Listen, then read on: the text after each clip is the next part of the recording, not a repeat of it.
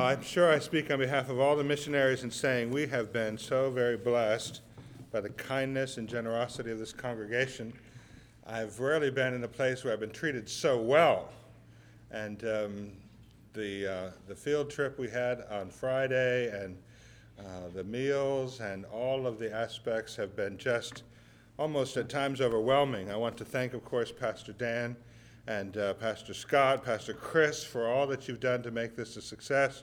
Kurt, Paquette, and the mission board. I know you work very hard to put this together.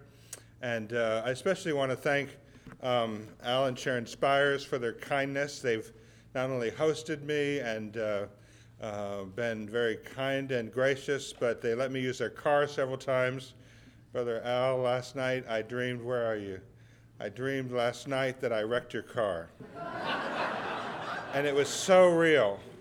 And I thought, how am I going to tell the man I wrecked his car? And then I woke up and I thought, oh, thank you. By the way, it's sitting out there just fine. I drove in this morning for breakfast. And I appreciate that, Don and Joanne Dyers. I so much enjoyed hearing your testimony yesterday. I always enjoy hearing testimonies of salvation and grace. What a great story. If you haven't heard that, ask them about how God rescued them from darkness. And then Tim and Karen Byram last night and feeding us and just being so kind and having the various ones over and feeding us. And frankly, I've said all week, I call my wife, of course, day by day. She wasn't able to come because of some other family commitments. So I really wish you were here. You would so much enjoy being here. And that's my one regret, is that she couldn't come, but it has been just in every way a delight, and I know that the Lord blesses you because of your kindness to others. We've been talking all week about this relationship between preaching Christ and serving others. And in the messages so far, we looked first of all at Acts chapter 1, and we saw the nature of gospel ministry, what Jesus says to his disciples about how the gospel will go out around the world through their being witnesses unto him in the power of the Holy Spirit. We saw in Acts chapter 2 in the second message the beginning of gospel ministry, how in the day of Pentecost Jesus' prediction began to be fulfilled. The Spirit did come. They began to preach repentance and remission of sins, and how in the congregation among those who were saved there was a great outpouring of kindness and favor and assistance to one another, and how this preaching Christ and serving others began to be demonstrated. Today I want to look at Acts chapter 3, as we've read in our responsive reading, and coming to see the third of these messages about the expansion of gospel ministry as it begins to spread even more broadly. And we see this beginning, interestingly enough, with a simple act of going up to the temple to pray. Now, the story, if you're familiar with the story, and we'll get a little bit further into the passage as we go, the story will lead us in chapter 3 to Peter preaching a phenomenal gospel message. And we read in chapter 4 that on that occasion there were 5,000 men, beside women and children, so there were more than 5,000 total, who were converted that day. But Peter didn't go up to the temple to preach. We see that Peter healed the man, as we just read. But really, Peter didn't go up to the temple to heal anyone either. Peter went up to the temple to worship. And as we start to think today about this expansion of gospel ministry, I want to emphasize to you that gospel ministry flows quite naturally out of a spirit of worship. We serve the Lord by worshiping him and determining in our hearts to give ourselves wholly to him, by putting him in his proper place, by lifting him up, by exalting him as he deserves to be exalted. And out of that will always flow gospel ministry. And so Peter and John are just going up to pray, to do their, as it were, their duty. In the pathway of doing their duty, they come along and they see this man who's been lame from birth. He's set out there day by day. This was the only way this man could survive, was to have people have pity on him and show compassion and give him a few pennies, and that would be enough to eat that day. And then the next day there he would be again, and he'd been carried out there day after day. And we know that Peter and John had been to the temple many times and perhaps had been up to pray at the same hour many times. And it is not unlikely that they passed this guy before. They would have seen him there perhaps many times. But somehow this time was different. And as they passed by, this beggar, as he would naturally do, calls out for some assistance. Buddy, can you spare a dime or $1 or $5 or whatever you can give? Help me out. And Peter looks at him, fixes his eyes on him, and he says, I don't have any money. Have you ever stopped to think about how it was that Peter didn't have any money?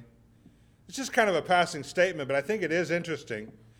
The passage just before this says that all the believers were selling, the ones who had more than they needed, were selling what they had and sharing with those who didn't. Here's Peter. He's the leader of the ministry. He's the one who's right at the center of everything that's happening. He's the preacher for the congregation. And he doesn't have any money? How different is that from today, right?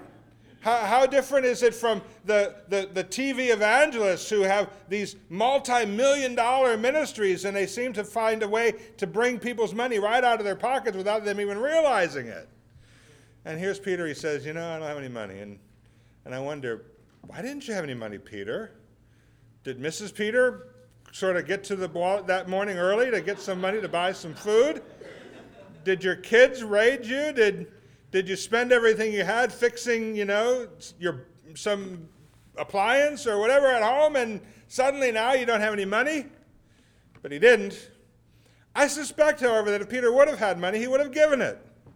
And I say that based simply on the fact that as Jesus' follower, as one who is very keen, especially under the power of the Holy Spirit, and as we saw the other night, doing simple acts of obedience, trying to exactly and faithfully obey everything Jesus had commanded. Jesus had said in the Sermon on the Mount in Matthew chapter 5 that if a man begs from you, you should give him something. It's a command from Christ. And I think in our modern society we find all kinds of ways to figure out how to avoid that. But that's a very straightforward command of Christ. How that plays out for you is your business. I know how it plays out for me. And it's very simple. If a man begs for me, I give him something.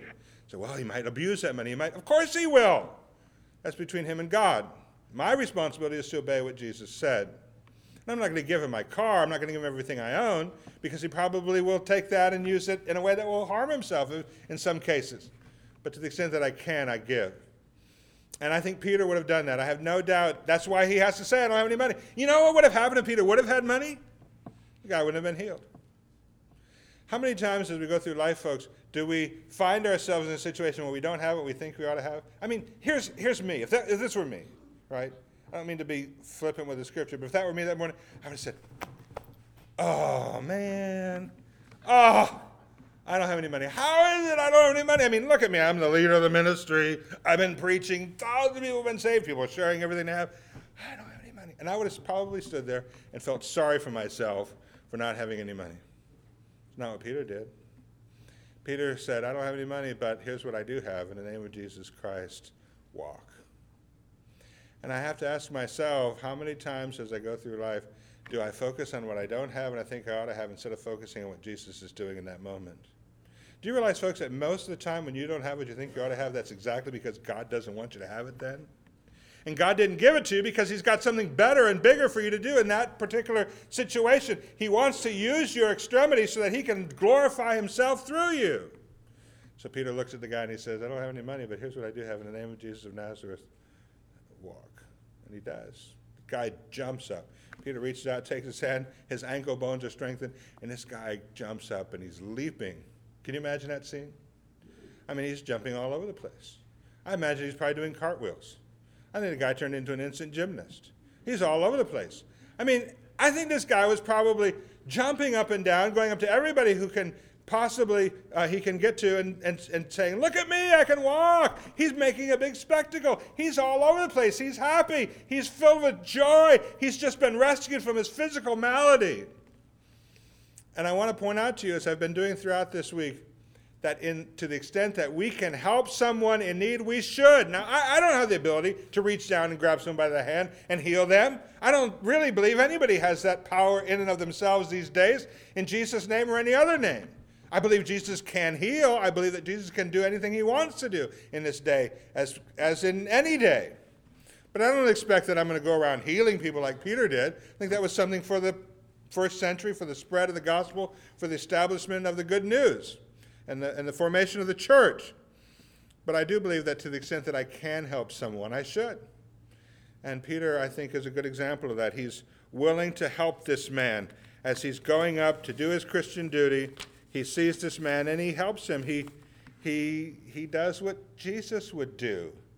He says, I don't have any money, and probably if he did, he would have helped him with that, but he doesn't. So what would Jesus do in this situation? Well, Jesus would heal him.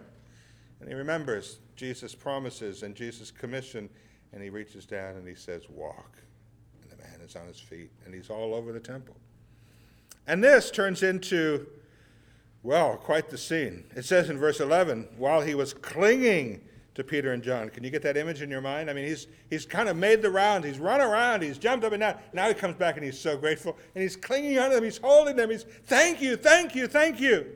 All the people ran together to them at the so-called portico of Solomon, full of amazement. This is quite the scene. Verse 12, but when Peter saw this, he replied to the people, men of Israel, why are you amazed at this? Or why do you gaze at us as if by our own power or piety we had made him walk? The God of Abraham, Isaac, and Jacob, the God of our fathers, has glorified his servant Jesus, the one whom you delivered and disowned in the presence of Pilate when he had decided to release him. But you disowned the holy and righteous one and asked for a murderer to be granted to you, but put to death the Prince of Life, the one whom God raised from the dead, a fact to which we are witnesses. Think Acts 1:8. We are witnesses. And on the basis of faith in his name, it is in the name of Jesus which has strengthened this man, whom you see and know, and the faith which comes through him has given him this perfect health in the presence of you all. So Peter takes this, and with the attention turning to Peter and John, and people are curious, people want to know what's happening. They want to know maybe if they can get in on this. Maybe they've got a sore foot. Maybe they've got a headache. Maybe this is going to be the answer to all of their problems as well. Peter says, wait just a minute. This is not about us. This is about Jesus. And the message he preaches here on the portico of the temple is very similar to the message he preached in Acts chapter 2 on the day of Pentecost. He turns around and he says, Jesus was the anointed Christ, the anointed Messiah, the Son of God, and you with wicked hands slew him. You purposely sought to destroy the very Son of God. He turns it right back on them and he says, you've got a bigger problem than any physical ailments, and your problem is sin. And he doesn't mince any words here. He doesn't cut any corners. He's compassionate as he could possibly be. And he reaches out just as Jesus would do to help people in their misery and their sense of being downtrodden and helpless. But he doesn't cut corners when it comes to calling sin, sin, and telling people that they need to repent and turn back. He makes this message to be all about Jesus. And that really is the core, the heart, the center of everything that we proclaim. It's all about Jesus. Yes, we can help. Yes, we should help. Yes, if there's a lame man and we can do something to help him, let's do it. But let's make the message all about Jesus. And so he tells them that their problem is sin, and then he tells them that if they don't repent, that judgment will come. Let's look in verse 17. He says, and now I know that you acted in ignorance, just as your rulers did also, but the things which God announced beforehand by the mouth of all the prophets, that his Christ would suffer, he has fulfilled. Therefore repent and return, so that your sins may be wiped away, in order that times of refreshing may come from the presence of the Lord, that he may send Jesus the Christ, appointed for you, whom heaven must receive until the period of restoration of all things, about which God spoke by the mouth of his holy prophets from ancient time. And he goes on to give prophecy about the nature of the Messiah and how it's fulfilled in Christ. And he ends that message by saying in verse 26, for you first God raised up his servant and sent him to bless you by turning every one of you from your wicked ways. And Peter makes it absolutely clear, your problems, folks, the core of your need is not better health or social justice or freedom from Rome. All these things that Peter and the others had been thinking about in Acts chapter 1 when they said, Lord, are you going to restore the kingdom? Is everything going to be perfect now? And Jesus said, no, I've got something even better. I've got my kingdom, bringing that in power of the Holy Spirit, ruling over the hearts of men and rescuing people from the even greater danger, and that is the danger of their own sin. And now Peter's preaching that message, and he's making it absolutely certain in their minds that if they fail to repent, they face the judgment of God. That's the message. That message needs to go out not only here, that message needs to go out all around the world. Well, then, the passage continues into chapter 4, and if you have a Bible with headings, you'll notice that the heading for chapter 4 is Peter and John are arrested. And so here, let's read that in verse 1. It says, as they were speaking to the people, the priests and the captain of the temple guard and the Sadducees came up to them, being greatly disturbed, because they were teaching the people and proclaiming in Jesus the resurrection from the dead. Of course, the Sadducees especially didn't like anything to talk about the resurrection of the dead. They didn't believe in that. Verse 3 says, and they laid hands on them and put them in jail until the next day, for it was already evening. But many of those who had heard the message believed, and the number of the men came to about 5,000. On the next day, the rulers and elders and scribes were gathered together in Jerusalem, and Annas the high priest was there, and Caiaphas and John and Alexander, and all who were of the high priestly descent. When they had placed them in the center, they began to inquire, by what power or what name have you done this? And Peter, filled with the Holy Spirit, Acts 1:8, said to them, rulers and elders of the people, if we are on trial today for a benefit done to a sick man, because we helped this man, if that's what the issue is, let's talk about that. As to how this man has been made well, verse 10, let it be known to all of you and to the people of Israel that by the name of Jesus Christ the Nazarene, whom you crucified, whom God raised from the dead, by this name this man stands here before you in good health. If you weren't here on Wednesday night, I talked through Acts 1:8, and I said that this is a great prediction of what would happen. Jesus is prophesying, in a sense, saying, you will receive the Holy Spirit, and when you receive the Holy Spirit, you will be my witnesses. That's exactly what's happening here, folks. Peter, who had denied the Lord, Peter, who had cowered in a corner, Peter, who had been afraid, and the other disciples just waiting to see what would happen, and they're not certain, and they're confused, and their whole life seems to be uncertain. Now, here they are standing right in the very middle of the people they had been so afraid of just a few weeks before, and they are thundering out this message of repentance from sin for the deed of crucifying the Lord of glory. Wow. That's the work of the Holy Spirit, folks. That's the power of a life of obedience. And as each one of us in our daily lives are careful to obey what we know, careful to submit to what we know, careful to say, Lord, I submit to you, I obey you, I know what I ought to do, I choose to do what you want me to do. And by your grace, by your help, by the presence of your Spirit in my life, I do that. The Spirit of God has more and more sway and power and flow in us, and we begin to be more and more bold, and we, just like Peter, are ready to stand up and say, this is truth. This is how it is. And here Peter proclaims this message. Look in verse, did I read verse 10? Let it be known to all of you and to all the people of Israel that by the name of Jesus Christ the Nazarene, whom you crucified, whom God raised from the dead, by this name this man stands here before you in good health. He is the stone which was rejected by you, the builders, but which became the chief cornerstone. And there is salvation in no one else, for there is none other name under heaven that has been given among men by which we must be saved. Verse 13, as they observed the confidence of Peter and John and understood that they were uneducated and untrained men, they were amazed and began to recognize them as having been with Jesus. The man who had been healed standing by them, and seeing the man who had been healed standing with them, they had nothing to say in reply. So they ordered them to leave the council and began to confer with one another, saying, what shall we do with these men? For the fact that a noteworthy miracle has taken place to them is apparent to all who live in Jerusalem. We can't deny it. But so that it will not spread any further among the people, let us warn them not to speak no longer to any man in this name. And when they had summoned them, they commanded them not to speak or teach at all in the name of Jesus. And Peter and John went back like whipped puppies and said, oh, well, I guess that was a good run. It's over now. They had a little opposition. It's been a night in jail. Guess this isn't really worth it. No, you know what Peter and John said. In verse 19, Peter and John answered and said to them, whether it is right in the sight of God to give heed to you rather than to God, you be the judge. Look, you want to argue over the trivialities of whether this is the right way to approach this or not? You figure that out yourselves. Here's what we're going to do. Verse 20. We cannot stop speaking about what we have seen and heard. That ship is, that rocket is launched, Peter says. There's no bringing that back. That horse is out of the gate, man. That bottle has been uncorked. You use whatever metaphor you want, but it's going to happen. You can't stop this. We can't stop this. The reality is Peter literally could not stop talking. Mrs. Dyer, I'll pick on you just a minute, but she was saying yesterday we were having a nice lunch, and we got talking about coffee. I like coffee. And Chris, I found out that you roast your own coffee. You're the man. I mean, that's it. You know, if you've never had fresh roast coffee, by the way, do you have any with you?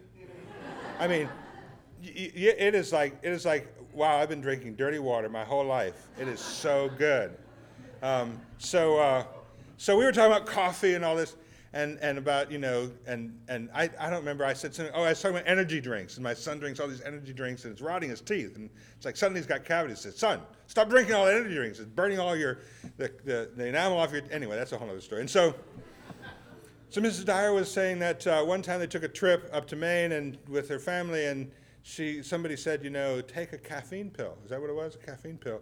And she took that, and she said the result was, I am embarrassing you, but I hope you'll forgive me. Said, you know, it made me start talking, and I just couldn't stop talking. I just talk. So for 4 hours, I couldn't stop talking. Well, it's like Peter and John have got the caffeine pill. They can't stop talking. You may want to try to stop talking, but we're going to keep talking, right? I remember one time I was in Cuba. Well, I've been to Cuba a few times, but one of the times I was in Cuba, I met a guy named Miguelito. Miguelito is a salt-of-the-earth kind of guy, very simple guy. He had about a third-grade education, just a really simple guy. And I met his family, and I had some gospel tracts, and I had some Gideon's New Testaments with me. And I got those got through. I didn't smuggle them. I put them in my bags and got to the Havana airport, put them right on top. I figured, you know, there's no point in trying to sneak this stuff through. They're going to find it. So I put it right on top. They opened it up and said, what's this? I said, gifts for the people of Cuba. And they said, well, we don't know if this is good. And I said, well, read it and find out. So the immigration, the customs person takes a tract. She says, I don't think so. I said, well, you haven't read the whole thing. So it was it's Ford Porter tract, God's Simple Plan of Salvation. And so she read it through, and she said, I'm not sure. I said, well, ask somebody else. So somebody else came. By the time it was done, every single official in the airport was standing there reading God's Simple Plan of Salvation. I figure if nobody else gets the gospel, at least the airport personnel just got the gospel. And so finally, the top official says, no, this is contraband, and you can't take this into the country. And I said, what about the New Testaments? I'd counted them out, and my wife is Cuban. She has a bunch of aunts and uncles and cousins. She's grown up in the U.S., but she was born in Cuba. And so I had counted them out, the number for the aunts and uncles. I said, these are gifts. These are specifically for certain people. I said, okay, then that's fine. You can take this. Well, so all the officials went back to their spot, and the person who had confiscated, the person who started all this, she looks me in the eye and she says, you know, I think this is what my people need. And she put it all back in the luggage, and she said, like, I wouldn't tell anybody, right? And so I took it into Cuba, and one of the families was Miguelito, one of my wife's uncles, and gave him a Gideon New Testament and God's Simple Plan of Salvation tract. And his kids, my wife's cousins, they kind of scorned that. They mocked all that. And I thought, you know, maybe this is a waste of a Bible. I only had 16 of them. Maybe this is a waste of a Bible because Miguelito, he barely can read, and I don't know, he doesn't seem to be all that keen. You know, maybe I should, and no. Give it to Miguelito. A year later, almost to the day, I was back in Cuba, and I went to see Miguelito. And I said, Miguelito, did you read that gospel tract? Yes, I did. You read all of it? Oh, yes. Do you still have it? Yes, I do. He went to get it and wanted to show me. I tell you, folks, that was like a piece of tissue paper. That tract had been read and fingered so many times, it was almost like a relic. I would love to have that thing framed. And he carefully, gently put it in my hands, and he said, I love this tract. I love this. I said, did you read the Bible? He said, yes. It was just a New Testament. He said, yes. I said, did you read it all the way through? Yes, I did. More than once? Yes. How many times, Miguelito? Oh, he says, he hung his head. He said, not too many. How many times did you read it all the way through? He said, 33. About that time, a guy on a bicycle goes by and he says, hey, Jesus man, how are you? I straightened up. They remember me. I was here a year ago. I'm the Jesus man. And then I realized they're not talking to me. They're talking to Miguelito. I spent a day there. During that day, there must have been 100 people come by. Hey, Jesus man, I've got a question for you. And I sat there absolutely amazed. Here's a man who all he had was one gospel tract and a New Testament, which he had read 33 times. And he got the answer to the question right almost every single time. And he, with tears in his eyes, said, thank you for giving me the gospel. It's the power of the gospel. And here's this little old man. He's with the Lord now. Miguelito, with his third grade education, he became the Jesus man, and he couldn't stop talking. And within a year, the whole town knew that's the Jesus man.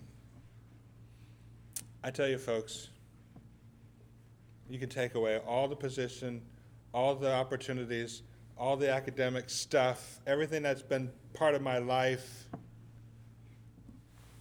I want to be a Jesus man. I want people to say, that man can't stop talking about Jesus. Yeah, that's me. That's what I want to be. And so Peter and John are here, and they're teaching these people. They're leading this crowd. They're showing them what it looks like to fulfill Jesus' prediction of being filled with the Spirit and being witnesses to Jesus Christ. It involves serving, helping, lifting people out of their dire circumstances. But even more than that, it involves an absolute passion and commitment to the Savior. A friend of mine who's a missionary in Albania, David Hasselflug, some of you know David.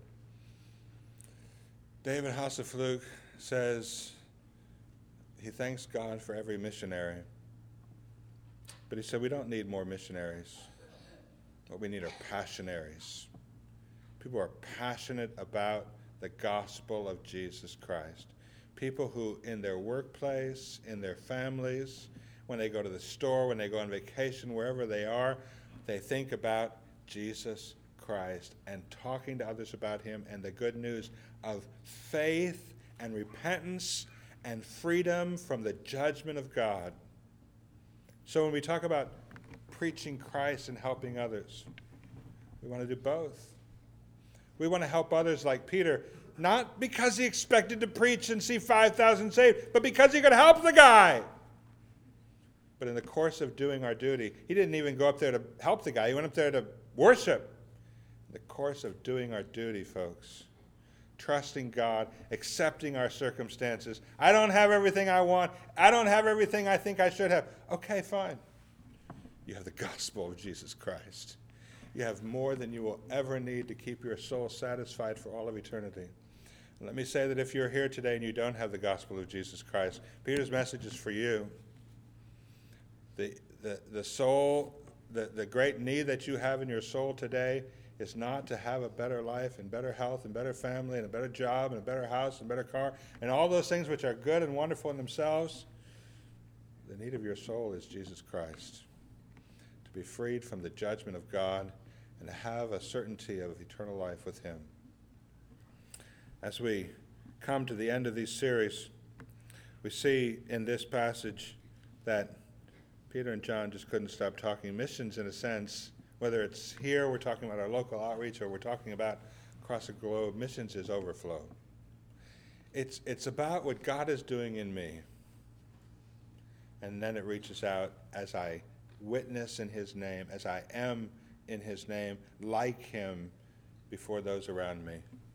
The gospel overflows from me, filling me with joy and awe. I sat this morning with Brother Michael Hodge up at the IHOP just down the road, talking to me about Tunisia and what God was doing there, and about some Muslims that came to faith. And I got all teary-eyed. I'm an emotional guy. You know that by now. And then that got Michael emotional. We kind of sat there and got emotional, two grown men, sitting in a restaurant. And I said, Mike, let's not ever stop being overwhelmed by the power of the gospel. Let's not ever stop being filled with awe at what God does to change a life, including my life. And then let that flow out to the people all around us. Let's pray. Father, thank you today that the gospel is powerful unto salvation. There are people in this audience today, Lord, some who are highly educated, some who are barely educated, some who are very successful economically, some who barely scrape together a living. Some, Lord, who have accomplishments and accolades, and some who life has not been quite so kind to them. But all of us, as we come to the gospel of Jesus Christ, find in it the storehouse of every blessing, the treasure most needed, that which quenches the thirst of the human soul and fills our every yearning and desire, as we find in Jesus Christ the satisfaction we seek.